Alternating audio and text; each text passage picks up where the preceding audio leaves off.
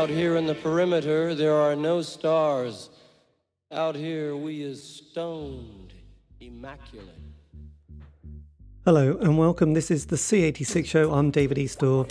As you know, we love a special guest. This is going to be part 2 and almost part 3 of my interview with Alan Rankin from The Associates, and also his solo work, and also lecturing and the record label that he was involved with as well. So this was recorded over 2 other sessions, but I've stuck them together with a very professional sort of amount of editing. So there's probably a weird jump somewhere in the about 40-50 minute mark where we finish one and then we start another. Anyway, you get the gist. So look, me and Alan, this is it. This is great stuff.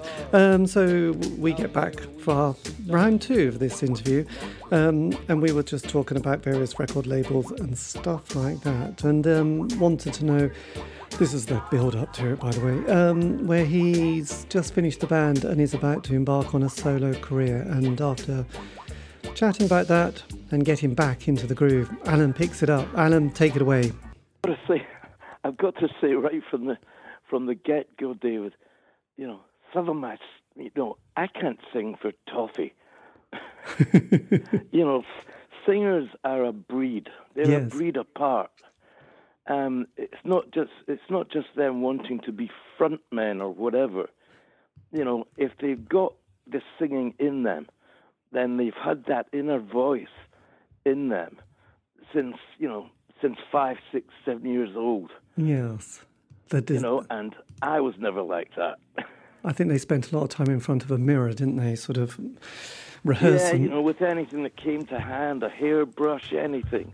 Yes, I know. Yeah. They all did it. They all posed. Did you? I mean, I know from talking to quite a lot of people, finishing a band is often a bit strange, and it takes a period of time of adjustment. Did it? How did you sort of find that next couple of years with? After. Difficult. Let me see. Like I say, Bill didn't.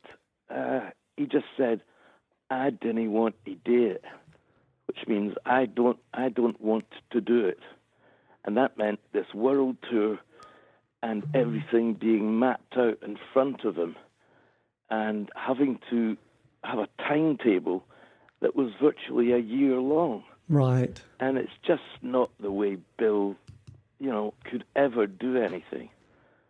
To be told or not be told. No one told us to do anything.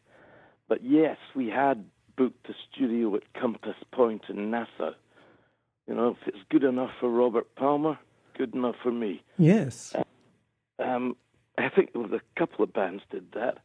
I think maybe the Spandau Ballet did it there. I'm not sure. But anyway, we booked that, and then Seymour Stein, who ran Sire Records in America, he picked that because we hadn't signed for North America. So we knew that by the time we had 3 hits, then we could, get a much bigger advance, etc., etc. And, Seymour, bless his heart, a very, very clever man, and an encyclopedic knowledge of music and the music industry. And, so he'd set the tour up, he'd paid off all the radio stations, all the bribes, that you had to do. And then Bill just said, as we were sitting in Langan's Brasserie in London, no, I didn't want to do it. And that was just the end for me, and I can remember later on in the evening, we'd gone to, what was that, Steve Strange Club? Was it the Ritz or something? Oh, no, the Camden Palace. The Camden Palace, right, yes. Yeah, we went there. Yes. And Bill said, he whispered to me, said, could we not just be a studio band then? And I just said, look, this is all I've worked for, since I was 10, 11 years old. And, I'm 24 now, and you want to fuck it all up? No. not doing it. Yes. So yes, the period of adjustment after that, it took me about, I'd say, 7 months. And, I went a bit off the rails, a bit haywire. And then I got a phone call from Paul Haig's manager at that time. And he said, "Are you still tinkling the ivories?" And I said, "Yeah. I'm doing guitar, keyboards, all the rest of it." And so I ended up producing 3 albums for Paul Haig. Right, yes. Was that with Alan Horn? Was he with Alan Horn at this stage? No, I don't think he was ever with Alan Horn. The guy's name then was Alan Campbell. Right. And I think that's Alan with 2 L's and Campbell. Right. He doesn't, he didn't manage him for long, but at that point he did. Yes. And so I met up with Paul, and he said, "We've got to go and reproduce something that Paul had been in New York, and he was being produced by Alex Sadkin." I don't know whether you know that name. No, I don't. But, Sadkin, Sadkin, Alex Sadkin. I think he, among other things, I think he did the Thompson Twins. Right, I got you. All that "Hold Me Now." Yes, I know. That type of thing. Yes. Sorry. I'm getting some interference here. I think it was that was a line. Yeah, so there was that 82, 83 period, there was a lot of very clean, polished pop, wasn't there? Top of the Pops was just full of happy people clapping along with balloons and streamers. Yes, when I think of it, Top of the Pops, it's just, it was, you could tell even then it was beginning to die a death. But anyway, back to Alex Sadkin in New York. Paul was signed to Ladies du Crépuscule. Oh, yes. But money was coming directly from Chris Blackwell, the owner of Island Records. Yeah.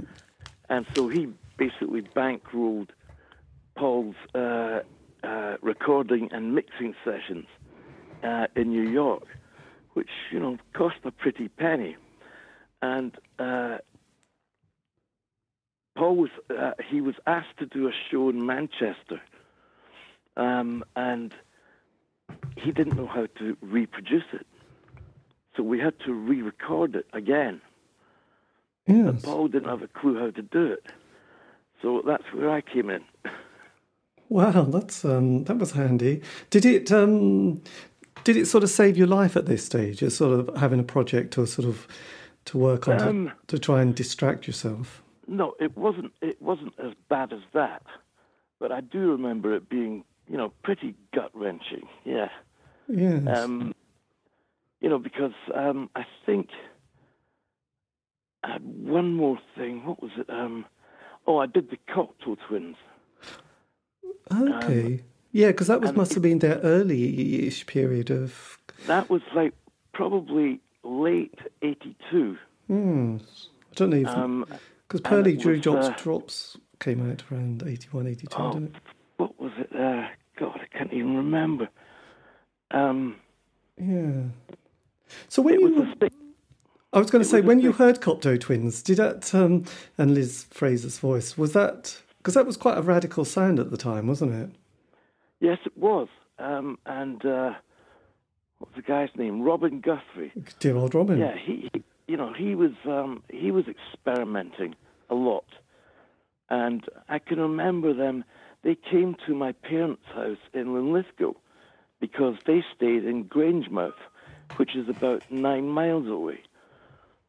And I'd heard Liz's voice, and I said to myself, with a producer's hat on, I said, I don't know whether this girl can cut it.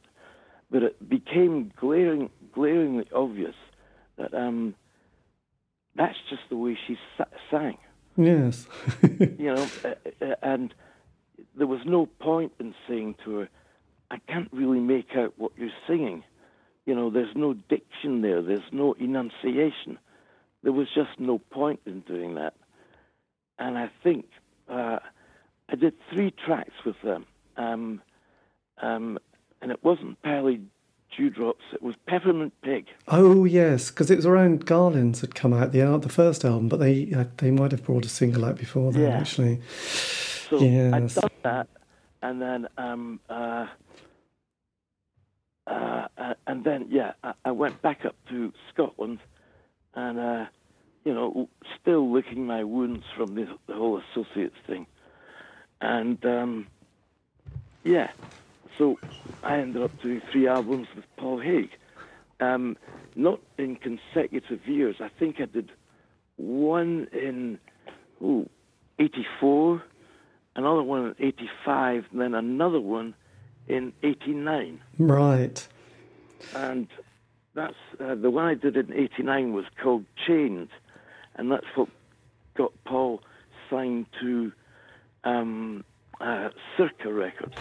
Right, I've got you. Yeah, so because I think he'd been on Postcard Records. That's probably why I was thinking of Alan Horn, the famous Alan Horn. Yeah, I think maybe he had a foray into that, but I think that was more Joseph Kay. Yes, it was Joseph Paul, Kay, wasn't Malcolm Ross on guitar, and Malcolm joined Orange Juice, and they were on Postcard. Yeah, classic. So there might have been a slight foray with Postcard Records, but nothing very much. Yes, I think. I mean, put it this way: there's only about 43 miles separate Edinburgh and Glasgow, but Paul, he had a distinct aversion to Glasgow. It's just very strange. And he just said, "Oh no, I don't fancy that." I can remember we did one date in Edinburgh and one date in Glasgow, and Paul gleefully said at the end of the second night, "Well, that's the end of the tour." He just, he didn't like Glasgow at all. Yes. And did you, at that stage, just briefly, because I mean, indie pop really became a thing after punk and post-punk, and there was the new romantic goth. But then, 83, the Smiths come along. For 5 years, indie pop was certainly a big thing, wasn't it? And I just wondered how you were looking at the kind of the rise of bands like the Smiths and the June Brides and the Go-Betweens and the Wedding Present. Was that something, because your sound with the Associates have been pretty sharp and shiny and quite clean, and then you had this kind of slightly jingly-jangly world, and lots of little record labels appearing here, there and everywhere. I just wondered if you came across, things like Creation Records or Kitchen Wave Records or Factory, people like that. Whenever I saw Alan McGee, he was completely off his tits. Right. It's just a fact of life. He was off his tits for about a good 10, 12 years. And I think it was just anything and everything that he was ingesting. Right, yeah. I don't think he was mainlining heroin, but he was doing everything. As far as I can remember a time in 86, 87, and I counted the bands that started off with, small independent labels and were now getting signed to major labels with, £250,000 invested in them. And the number of Scottish bands was 36. That was just unheard of. Yes. So as soon as these bands did anything, for instance, I can remember being in a club in Edinburgh and Love and Money, who were headlining, they were already signed to Phonogram or one of their imprint labels, and supporting them was Hue and Cry. And they signed with Circa Records. Yes. And it was Ashley Newton at Circa Records who also signed Paul Haig and who also signed Billy. It was him that got the horn section on that. What was that single by Hue and Cry? God, to be honest, I didn't follow their career at all, actually. Yeah, I mean, if you look at, if you take away the horn section from the record, I think it was maybe called Labour of Love or something.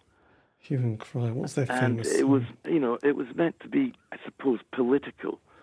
And, yeah, but as soon as you got that horn section, different animal.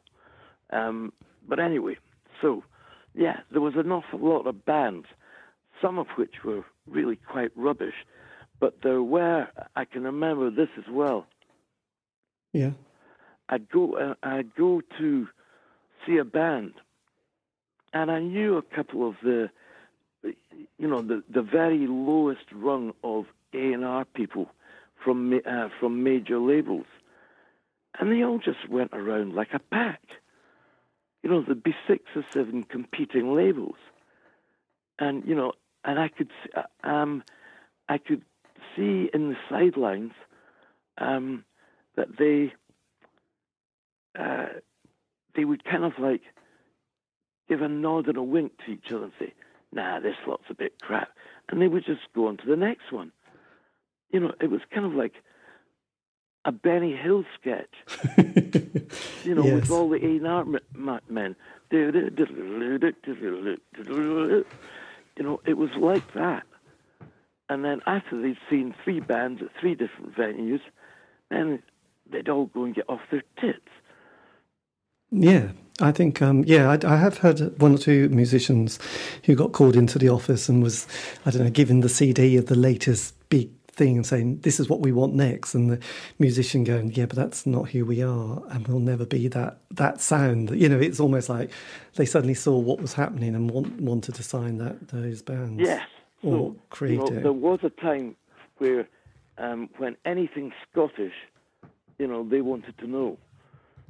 Yes. I guess Deacon Blue happened during that time as well, didn't they? I suppose they had started. Yeah, I think so. They were. I mean, that was about 86, 87. Yeah. Yeah, that was Deacon Blue. Yeah, they were definitely. And Simple Minds had been huge as well in the mid-80s, hadn't they? So yeah, absolutely huge. Dear old Jim. They'd worked with John Leckie.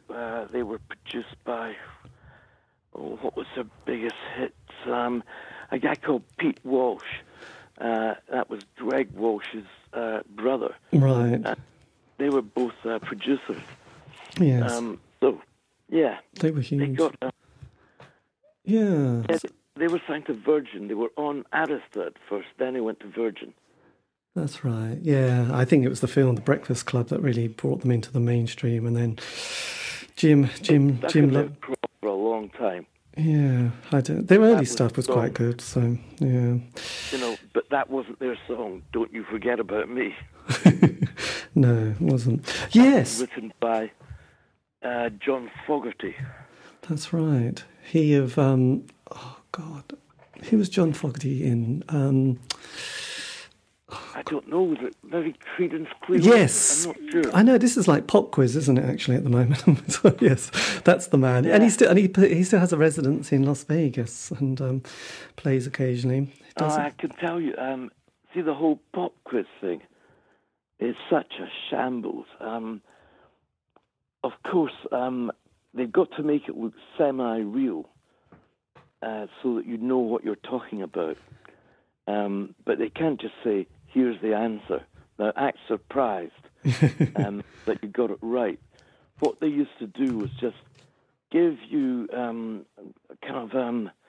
5 minutes of tape with 20-second excerpts of the songs and the bands. So, you were still guessing, but no, not really. Yeah, to look. So that's how pop quiz worked. To look that spontaneous and casual, yes, you have to rehearse quite a lot. So look, then, I mean, after your experience with Paul and still probably dealing with the dust settling with the associates, then when did you think, right, that's it, 86, I'm going to make an album, the world begins to look her age? Yeah, well, I mean, that was, again, I almost became like an in-house producer for Ladies du Crépuscule. So I moved to Brussels. and I was producing Anna Domino. Oh my God, I love her. She did a song called Lake, which just blows my mind, but it's yeah, I never produced that one. No, but I have to say she's that was beautiful. Her and her partner, Michelle Delori, who she subsequently married, and she now lives in Los Angeles. But yeah, that Lake song is great. Yeah, really, really good song.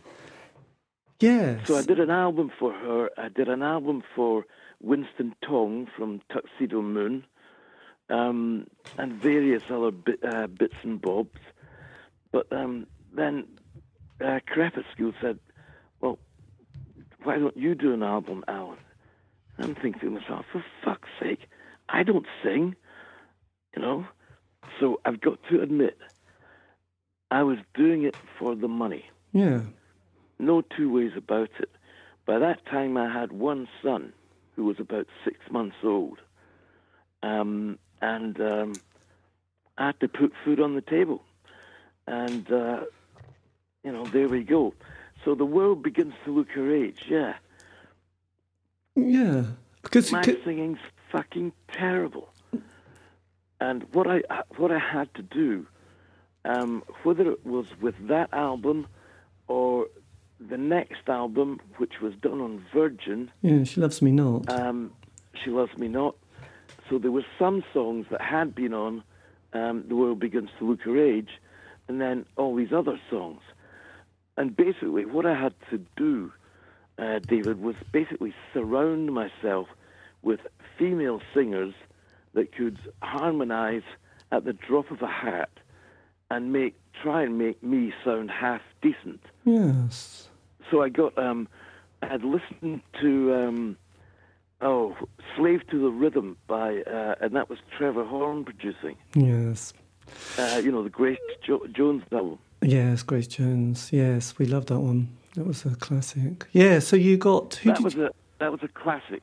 So I just looked at the sleeve notes, and there was this bird called Tessa Niles, and she was married to Richard Niles, who did the orchestration for Slave to the Rhythm. Right. And she was just brilliant. She came over to Brussels for one day, stayed the night, and then left in the morning. But by that time, she'd done 5 tracks with me, 5 songs. And she harmonized, double-tracked, everything. Pitch perfect, a lot. Yes. I think, to be honest, I think she played with David Bowie at Live Aid. I think the name rings a bell. And I think that was right. She was the blonde one. She was and the other one was called Helena Springs. Right. And she went out with Robert De Niro for a while.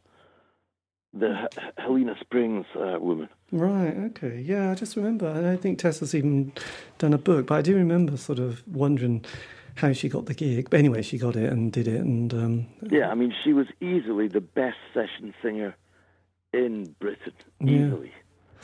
Yeah, absolutely. And yes. So that's what I had to do for The World Begins to Look Her Age and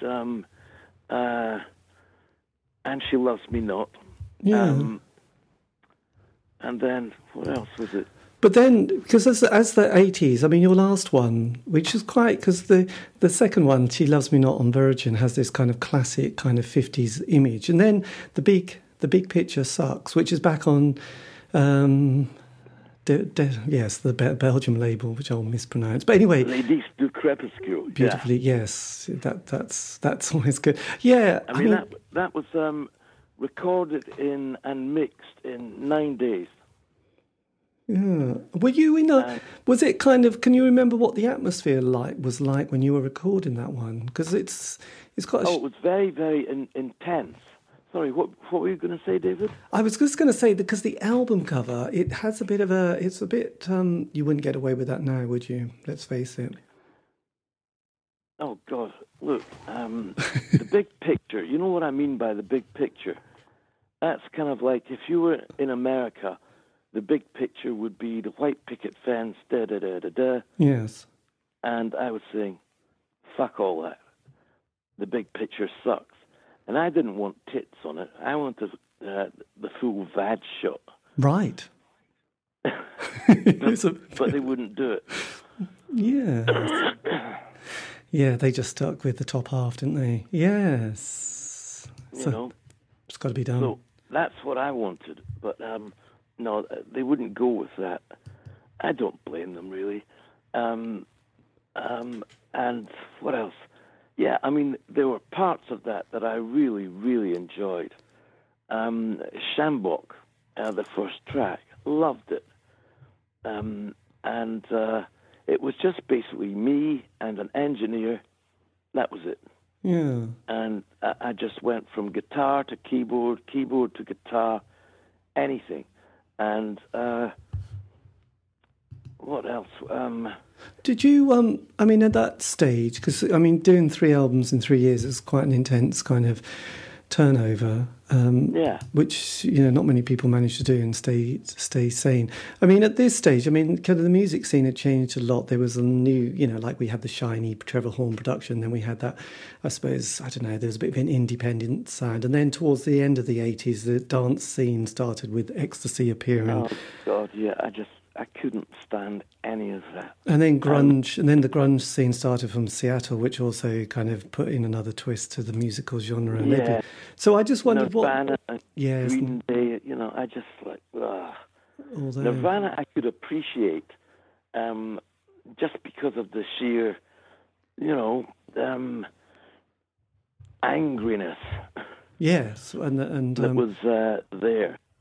Did you, I mean, were you also sort of looking over your kind of slightly shoulder at sort of what was happening with Bill and the associates at this stage and because there was a lot of different lineups of the band or new members coming in.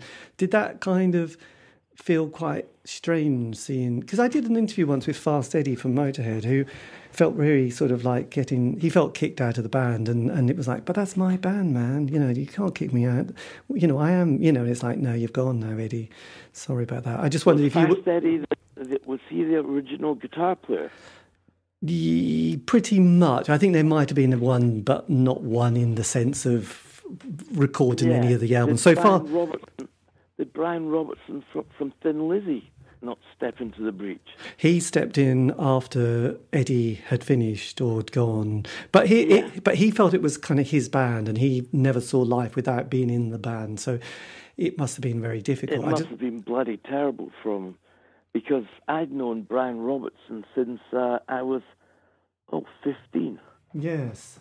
He went to the same school as me, and he was in his 6th year. Yes. And all I can remember being in a rehearsal room with him up on the top floor of this Eastwood High School, and the guy was a brilliant piano player. And he was saying to me, I was playing, I think, Black Sabbath at that time, and he was like saying, no, you should be doing this. And he was playing Wishbone Ash, for God's sakes. Yeah. But, you know, simplistic as it was, it taught me about harmony very, very quickly. Yes. And then, you know, a few weeks later, he's in Thin Lizzy, for God's sakes. I think they always mentioned, this is a bit irrelevant, but I think the Lemmy from Motorhead and also the Filthy Tailor used to find some of his outfits he wore on stage not very heavy metal. I think they had a issue with Brian's clothes at times, from what I've heard in interviews that they've had. They sort of thought, this isn't heavy metal, to quote Bad News. And yes, those guys from the comic strip. But it was a bit like, come on, Brian, you can dress a bit better than that. But anyway, that's slightly irrelevant for old Brian. But yeah, so I just wondered, what were you looking? You think, did you have any communication with Bill at this stage, or was it like you were just? No, I ran into Bill purely by accident. I was staying in a flat in Edinburgh, and it was just a few doors down from a hotel called the Hilton National, and before that it was called the Dragonara. Yes. And if I went out the back door of the flat, walked down the garden, through the garden gate, within 20 yards, I was in their outside bar area. So I just went in there one night, and I walked through the bar to go to the toilet, and lo and behold, here's Mackenzie. Yes. And that was in 1989. I think he was probably doing radio promotions and media promotions for that album. So he had, he was just on his own with a couple of representatives of the record company. Yes. Yeah, so we talked for a couple of hours, but we never really touched on anything. Yeah, and that was the only time I saw him until 1993. Oh, yes.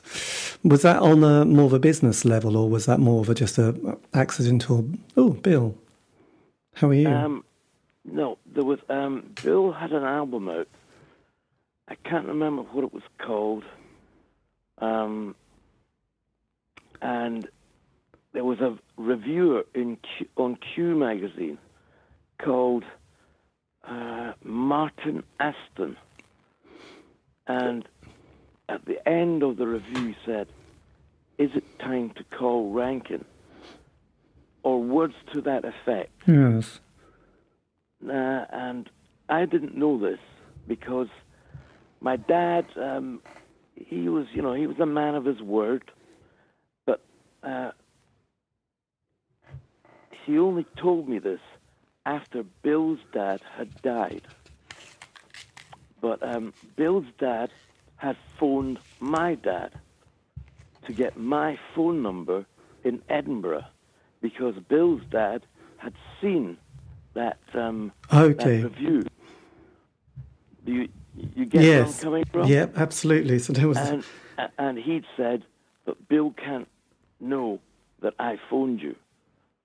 So I had no idea of this. So it was like the two Jims, James Rankin and Jim Mackenzie. The meeting of the two Jims. Yeah, nice. Was this the only time they ever communicated with each other? Yes. I mean, I don't know whether you've ever heard Broad Dundonian. By God, even for a Scotsman, it's really, really difficult. No, I haven't. To translate sometimes, if it's really Broad Dundonian. And Jim Mackenzie, otherwise known as the Führer, as in Hitler. The Führer, that's what Bill called him. And, so that was a pact that they made between themselves. And how Bill's dad got my number into Bill's hand, I've got no idea. Yeah. But Bill phoned me about 2 weeks after that review appeared. And he said, "Do you fancy doing some music?" And I said, "Yeah, sure." And we had a couple of, he had some loose ends to tie up. So did I. So that was in about, October of 92. And then January 93, the debts were clear. And I went up to Dundee, and in the first weekend, we wrote 11 songs. Right. So that was, that was it. And did it feel an enjoyable process coming back together again? I'll tell you, David, it really didn't feel like it had been virtually 11 years since we'd spoken. It was as if we hadn't seen each other for 2 or 3 weeks. That's how it felt. Yeah. And, I said to myself, okay, what's going to really settle Bill and I into a muse that's kind of easy. Mm. So I took on the Mick Ronson role, and Bill was Bowie.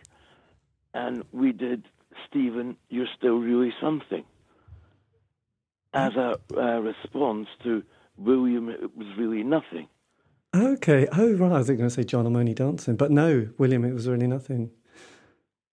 Yeah. So I just did a Ronson-esque riff, and within 20 minutes we had the song done. And what album was that coming out on, or did it come out on? It was all just going to be demos, and after we fleshed out these 11 songs, we selected 6 to go with as demos for record companies. Yes. And we got Bruce Findlay, Simple Minds ex-manager, to manage us. But Bill was just unmanageable. He just was. That's the way Bill is or was. It was like a red rag to a bull. All the record company says, yeah, we really like this. Now prove it. Go and play live. And Bill was saying, nah, ain't doing that. So it came to, very shortly, by even the early summer of 93, it was done and dusted. Oh. Which was unfortunate, but that's just the way Bill was. Yeah. And has that material ever come out on any... Yes. It's come out somewhere, David. I cannot recollect. No. But there was at least, there was 3 or 4 good songs. One was called Stephen, You're Still Really Something. One was called The Edge of the World. One was called International Loner. And the other one was called Fear Is My Bride. Fear Is My Bride. My God, I'll have to try and find all these songs. It's my bride. I can send them to you, David, if you've got an email address. God, yeah, that would be amazing. So then, I mean, was that the last time you ever saw Bill? Kind of, was that period? Yes, the last time I saw him was in Edinburgh. And again, Paul Haig is from Edinburgh. They were doing a project, and he was doing another project with so-and-so. And, every time I heard that word, project, I was saying to myself, a project is something you do when you're in primary 7 to waste time. And it's just, no, this is not a project. This is my life. And it's just, so it just fizzled out. We didn't have a big argument or anything, but I think Bruce Findlay, Simple Minds ex-manager, I think Bill exasperated him. And, I would go into Bruce's office and you could tell, oh God, right, Bruce, he's got that look on his face. I just had a meeting with Bill. Just sheer frustration. Yes, I could imagine. Jesus Christ. I mean, it's such a shame, isn't it? But then,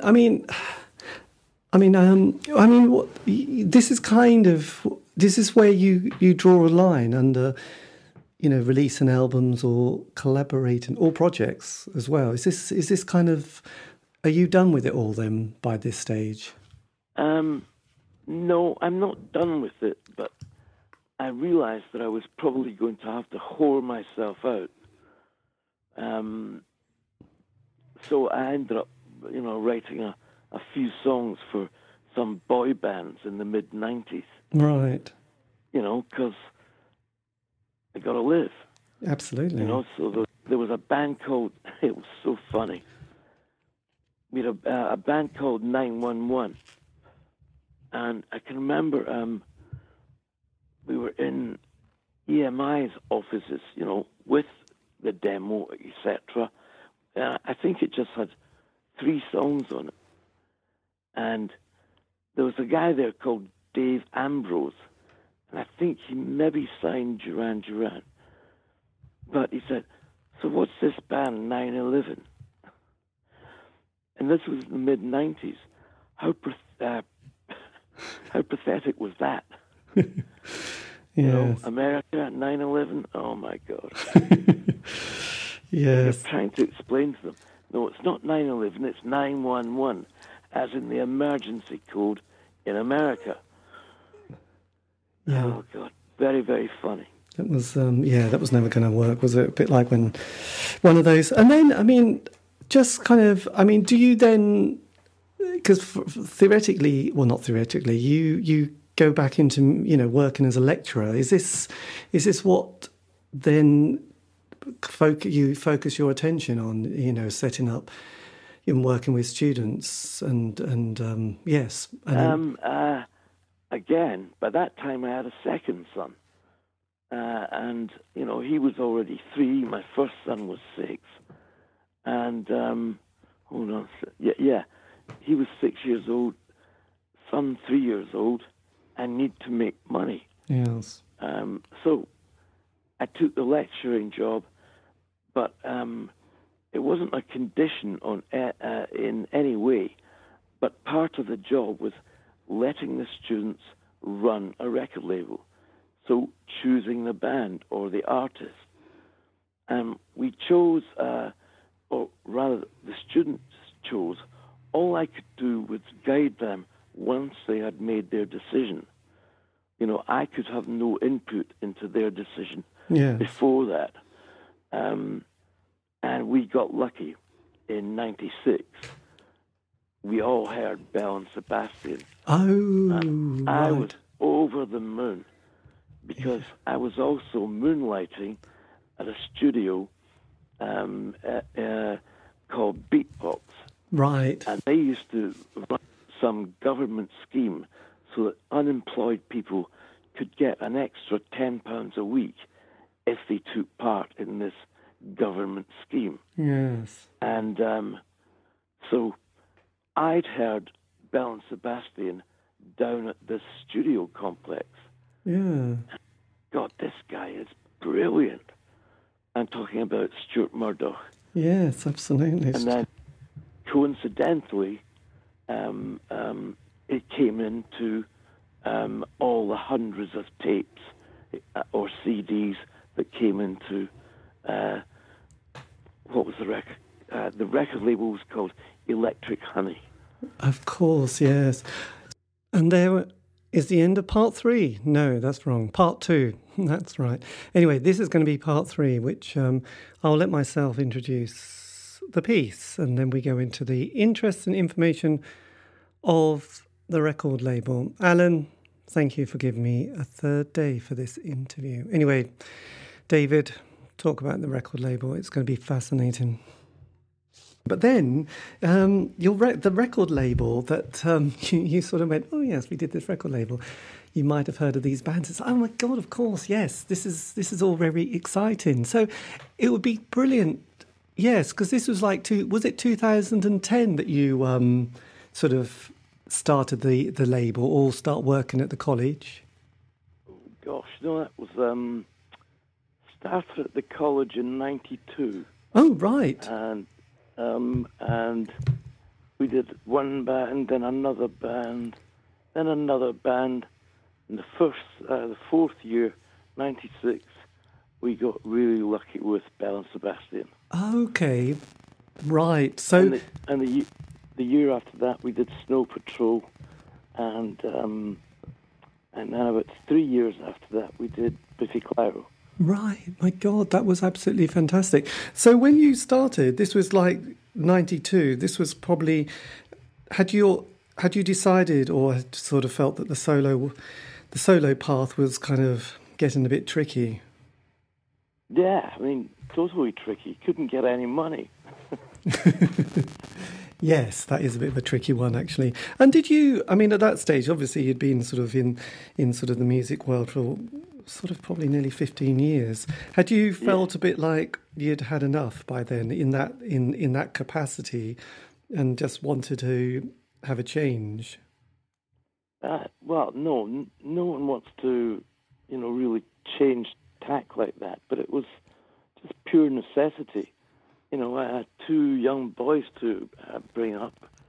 I need to put food on the table and keep a roof over their head. Yes. And at that stage, obviously, we'd had this sort of, I suppose there'd been the indie world, you know, with the people, like I probably mentioned before, like the Smiths, and then there'd been the grunge world. Oh, and Ecstasy had come along, and bands like the Soup Dragons had gone from 2-minute indie pop songs to this kind of anthemic kind of rave moment, and then grunge had happened. Did you sort of feel 92, 93, there was kind of a change again, wasn't there? Kind of music started to come back, and the very early years of Britpop was appearing, though they didn't call it Britpop then. I've got to say, David, I mean, the whole Ecstasy thing, it just bored me to tears. Because there was all these bands with just no talent. And then the whole Britpop thing, I mean, my God. Oasis. Yes, Oasis. You know, they're just totally ripping off the Beatles and then trying to say they're not. I mean, it's just awful.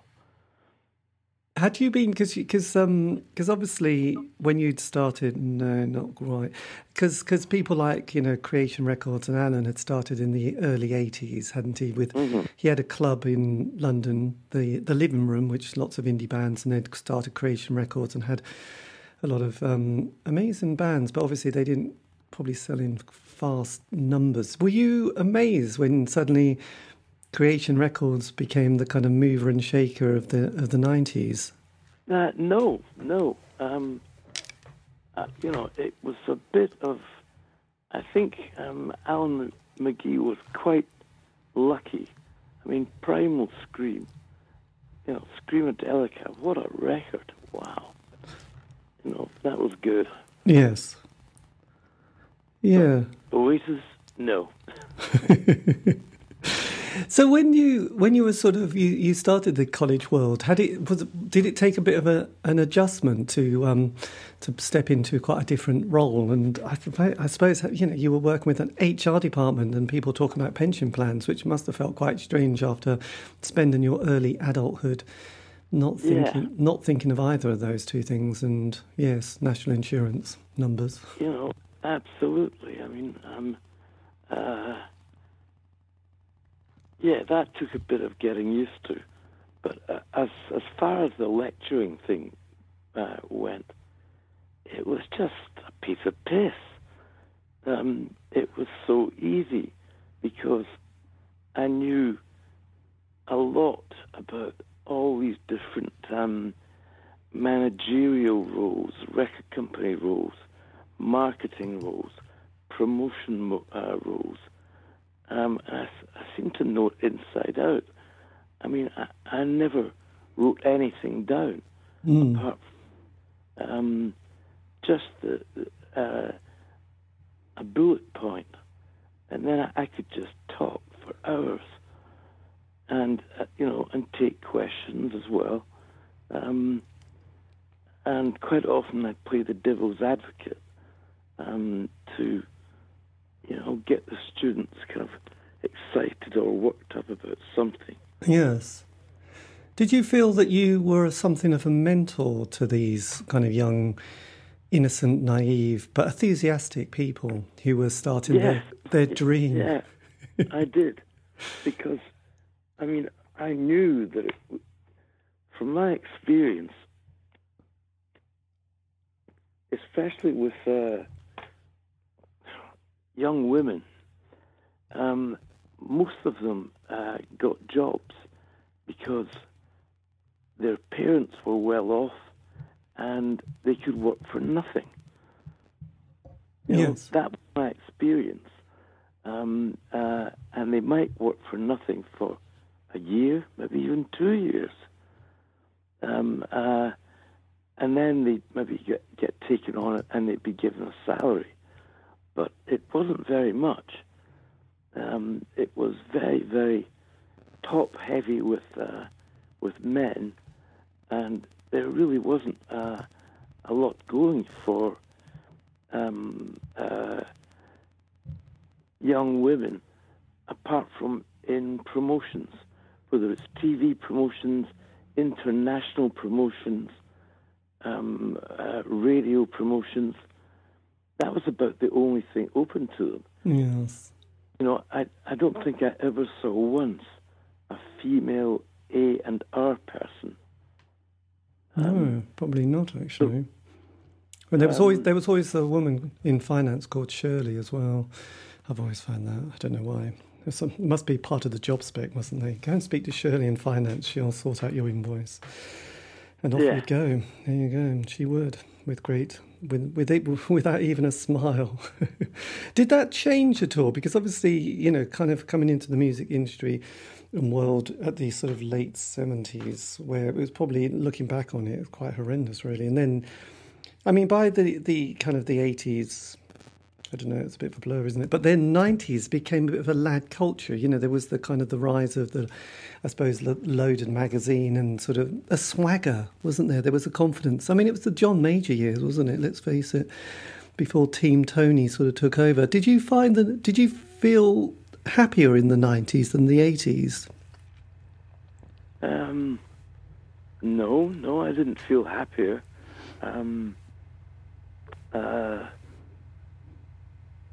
It was, I don't know, I think it's to do with, you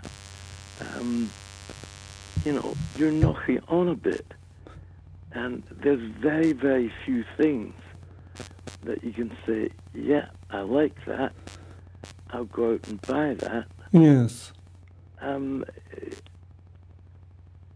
Yeah, so probably turning into a grumpy old bastard.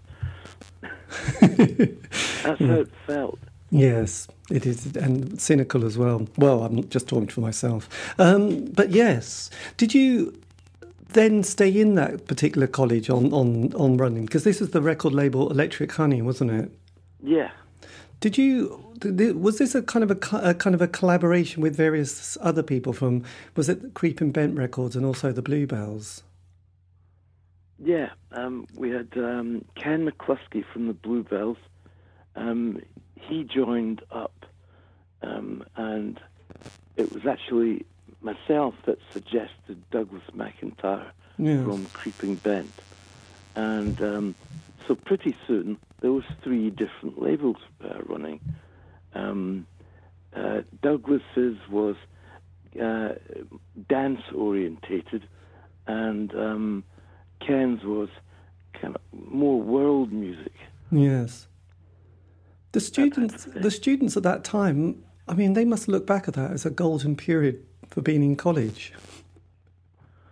Well, yeah, I mean, I don't think they really had any. Sometimes some of the subjects which were necessary in the lower echelons, so that, you know, there was a degree, and then there was one below a degree, and there was even one below that. Sometimes they had to take subjects which, God, no one needed to take, you know. But the bulk of it was music industry management, music industry law, music industry marketing, music industry promotion, music industry touring. Yes. And I just knew all about that, and I could witter on for hours. Did you find, you know, because obviously with especially the band, you know, there's the kind of endless compilations and anniversaries coming up, and yes. Yeah, did you navigate the world of publishing and ownership of music okay then, or was that something that you just learnt the hard way? Learnt the hard way. Yeah, publishers, most of them are bastards. Has to be said. Yes. Is it because they know what they're doing and the artist doesn't? Yes. Yes. When you do that whole publishing thing, only the bands or the artists which had powerful managers who knew what they were doing would end up with a fairly okay publishing deal. We didn't. Right. We had a shit deal, an absolutely shit deal. It was 50-50 between Mackenzie, myself, and the publisher. So he was getting twice as much as Bill and me. And it was on receipts as opposed to at source. Right. You know what I mean by that? No. Well, I could guess, but so I don't sort of go away with the wrong information. What does that actually boil down to? Well, if it's at source, that's the better one, because then you're getting paid if you are getting played on the radio in Germany and you're selling records, which you've written songs in Germany, then you get paid at source in Germany. Right. If it's on receipts, it's what comes back into Britain after Germany's taken their slice. Right. So you get kind of a double dipped. And, there was a lot of bands that they didn't realize there was a difference. Yes. You know? Absolutely. But, Warner Brothers and Beggars Banquet, they were very good to us. Yeah. Yeah, that's cool. I mean, because, obviously with all the kind of reissues that come out and kind of interest in the band, is it the case that you're sort of probably earning more with it now than you did at the time? Let me see. I'll tell you what I earned the most money from was writing a couple of cheesy pop songs for a boy band. Oh, 911. Yeah. You know, I was getting like £50,000 here and £90,000 there. You know, and you knew damn well they weren't going to last. And by the time they were actually making records that sold, they were almost too old. They were 23. You know, for a boy band, that's old. Yeah, that's they're just not going to appeal to the 11-year-old. Well, they shouldn't do, really, because that's a bit weird. Yes, 9/11 was your pension plan, really, wasn't it? God damn, that's amazing. Well, not anymore, but just in the space of 1 year, you know, just vast amounts of money came in from, now that's what I call music. If you had one song on, say, they did three albums a year of Now That's What I Call Music, but the Christmas one always sold 2 million.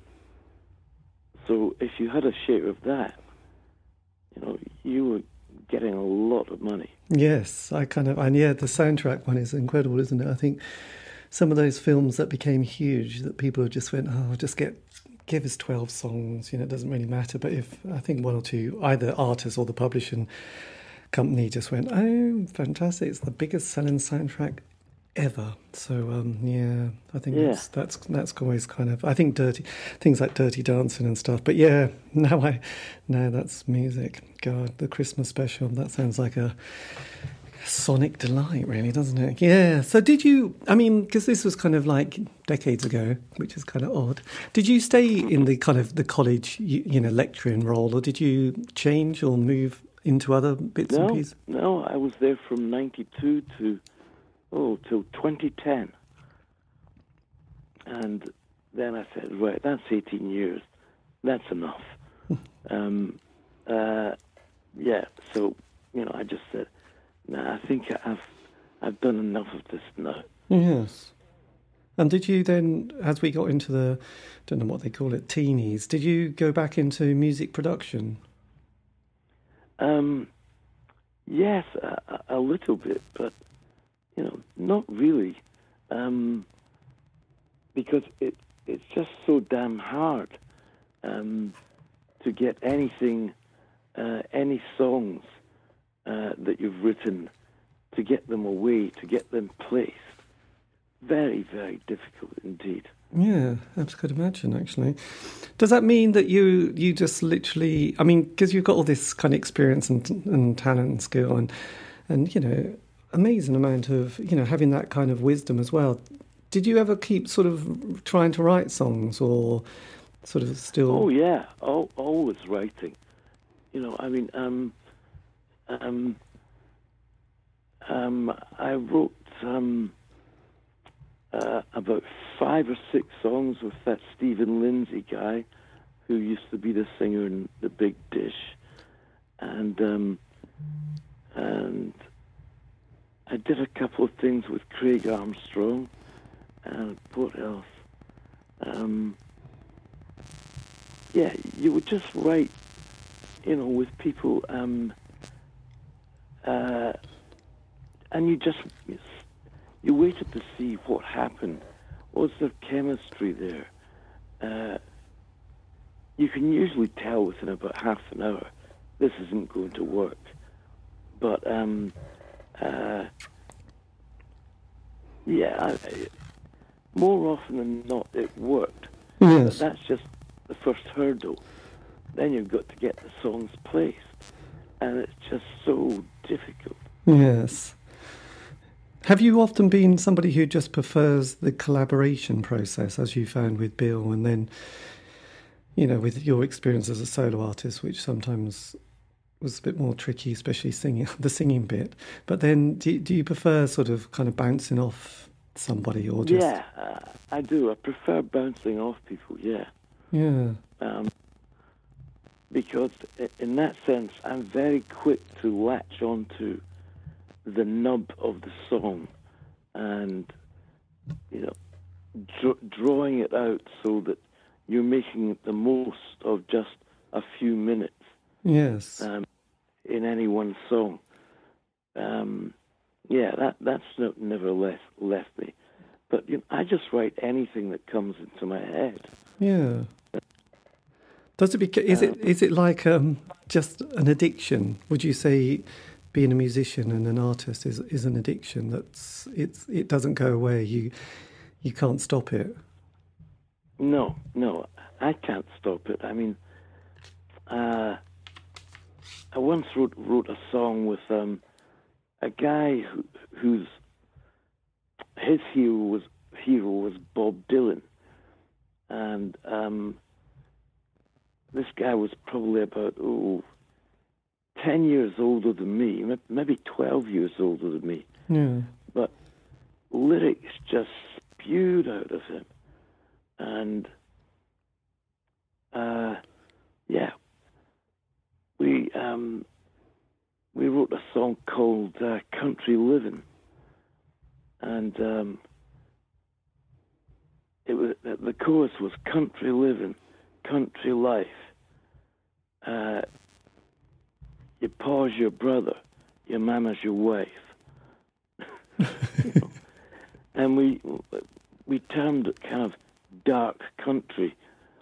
You know, so just anything. Yes. I mean, that was the first time I'd written any type of country song, but as with almost all good songs, it was done and dusted in 20 minutes. Yes. Often, yes, this is where the classic kind of moment comes from. I mean, is it the case that you're still thinking, I'm still going to write another classic album or another classics, you know, the best work is still to come? I wouldn't say so. David. It doesn't feel that way. And well, put it this way: if you get 1 million streams on Spotify, you get 3,000 quid. Yes, it's just ridiculous. And you know, the record companies and the publishers, they're still making much more money than the artists or the songwriters. Did you feel, or have you noticed then over the decades, as you know, and obviously it comes back, I suppose, a lot to the to the band period, do you sort of find that you get kind of waves of kind of interest of, you know, young people and a few older people, but, you know, people discovering you for the first time that you think... Oh, yeah. I was in the studio with a band about 3 months ago, and they're called Walt Disco, and all of them just love the Associates. You know, to a man, there were 6 of them. I think 2 were straight, 2 were bisexual, and 2 were gay. And I never really knew which was which. But, you know, I didn't ask. But my son had written a song for them for an album that's just come out. But, yeah, all of them were Associates daft. So, do you find do you and your children, are you a bit amazed at the moment, because obviously you're sort of appearing on a lot of magazines, aren't you? It's on the covers and big articles and people sort of having an absolute curiosity. Has that been quite a interesting experience in the last couple of months, you know, where suddenly it's like... God, yeah. You know, we did this in 2016, and it was the same sort of thing. But I think, you see, you know, we never signed directly to a record company. Everything was a licensing deal. And that means that every 5 years, if they want to license us, then, you know, they've got to come up with 20,000 quid or something. Right. You know, so that's happened happily. You know, one time we were on V2, and I think that was for 10 years, and then we said, no, that's too long. So from then on, we went 5 years, and I think, hold on, so that's 2015. Yeah, so 2020, we got another option taken up to license us. So in 2025, the whole thing will start again. I suppose it's quite handy, isn't it, really? Yes, a nice little kind of reminder. I mean, do you sort of collect all the latest magazines that have kind of appeared? Because I noticed there's one called Blitz, and then there was another one called Classic Pop, and you know, both I've got it in front of me at the moment. Yeah, both featuring sort of like front pages, you know, and an amazing amount of detail. Because the great thing with the band, it wasn't just the music, it was also the kind of image as well that people are fascinated by. You know, who the photographer was, the cover of the album, you know, which was the 82 one. You know, it's people love to pore over this stuff, and obviously, you know, you were captured on, I don't know, there was definitely Top of the Pops, and were you on the Tube? Was that one of the ones that you ever performed on, or was that that was before your time, wasn't it? Actually, I can remember. No, we only did Top of the Pops, and we did a slew of European shows that you would just sometimes fly in the morning and fly out the same evening, and you just recorded it and mined to it, and that was it. Occasionally you'd stay overnight, and then go back the next morning. But yeah, I think I seem to remember doing the Ogre Whistle test with the Pale Fountains. Oh yes. And, one of the songs we did, what was it? Just got to be free, free, free. Was it Denise someone? Oh God, yes, that does sound familiar, doesn't it? It's a happy clappy song, isn't it? Yes. Denise someone, I can't remember her name. And coincidentally, I think Bill did the same song on the whistle test. Right. Yes. Interesting. Yes. That's kind of, yes, because I know there's this small publisher called, it's called Hanging Around Books, which they produce these almost like fanzines, don't they? And they've just done one. Yeah, they're photozines. Yeah. Yes, and there's one with black and white. They're put together by a friend of mine called Ronnie Gurr.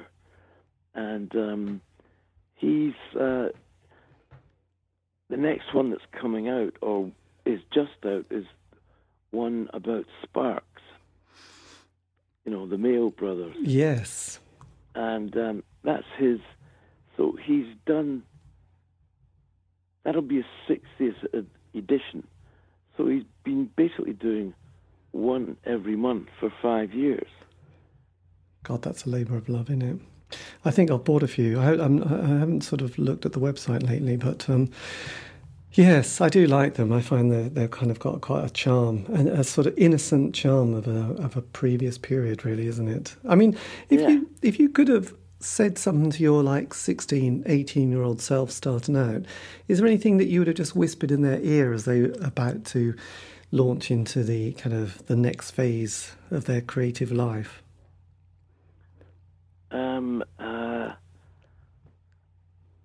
God, I don't know.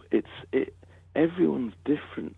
No. Everyone's got not a different agenda necessarily, but they've got a different way of doing things.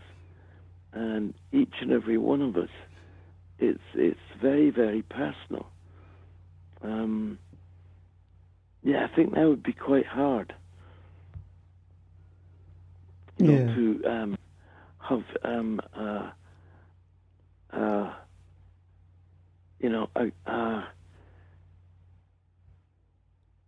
yeah, I feel reluctant doing that. Yes. Because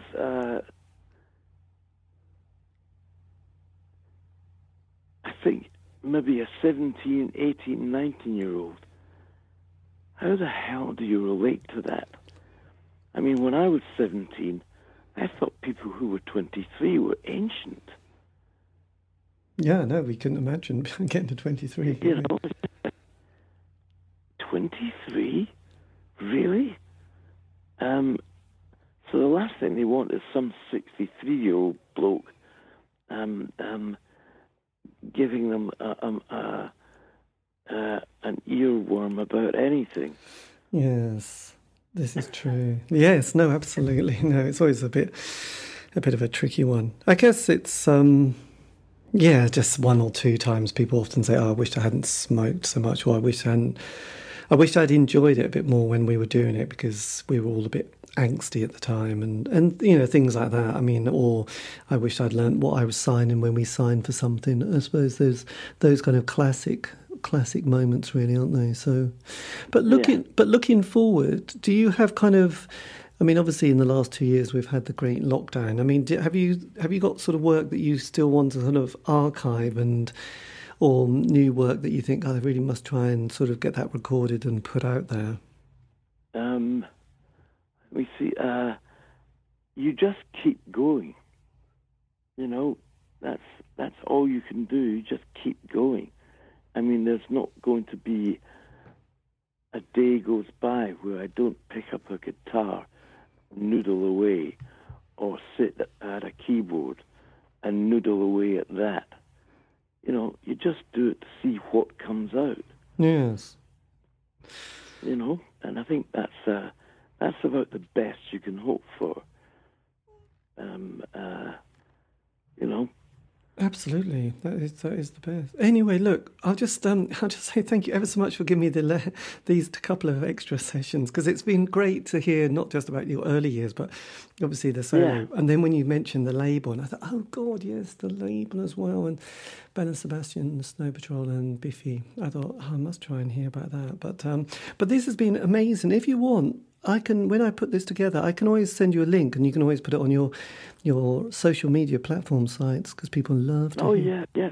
Yes, please, David. I will do. But it's been amazing, and it's been lovely to, talk and hear how it went and everything with you, because it's an amazing story. But thanks again, and do keep in touch. This has been brilliant. But I won't bore you anymore, because you'll think, God, he just doesn't stop talking. Okay, then, David. Okay, look, take care of yourself. But huge, thanks for all this. This has been brilliant. And have a lovely day. And take care of yourself, Alan. Okay, then. Thanks, David. Cheers. Take care. Okay. Bye-bye. Bye. Bye. Bye. And that, dear listener, is the end of a very long interview. But I enjoyed it, and that's basically the only thing that matters. Indeed. Right. Yes, if you got that far, well done. You deserve a house point. So that's me in conversation with the amazing singer, songwriter, creator, Alan Rankin. A huge thank you for giving me the time for that. That's been epic. If you want to contact me for some nice reason, you can on Facebook, Instagram, Twitter. I know, Twitter, I imagine that one. On C86 Show, just look for it, you'll find it. And also, all these have been archived, aren't you lucky? So, indie pop, feel your boots, and there's quite a few on David Bowie, or related ones anyway. So, have a great week, stay safe.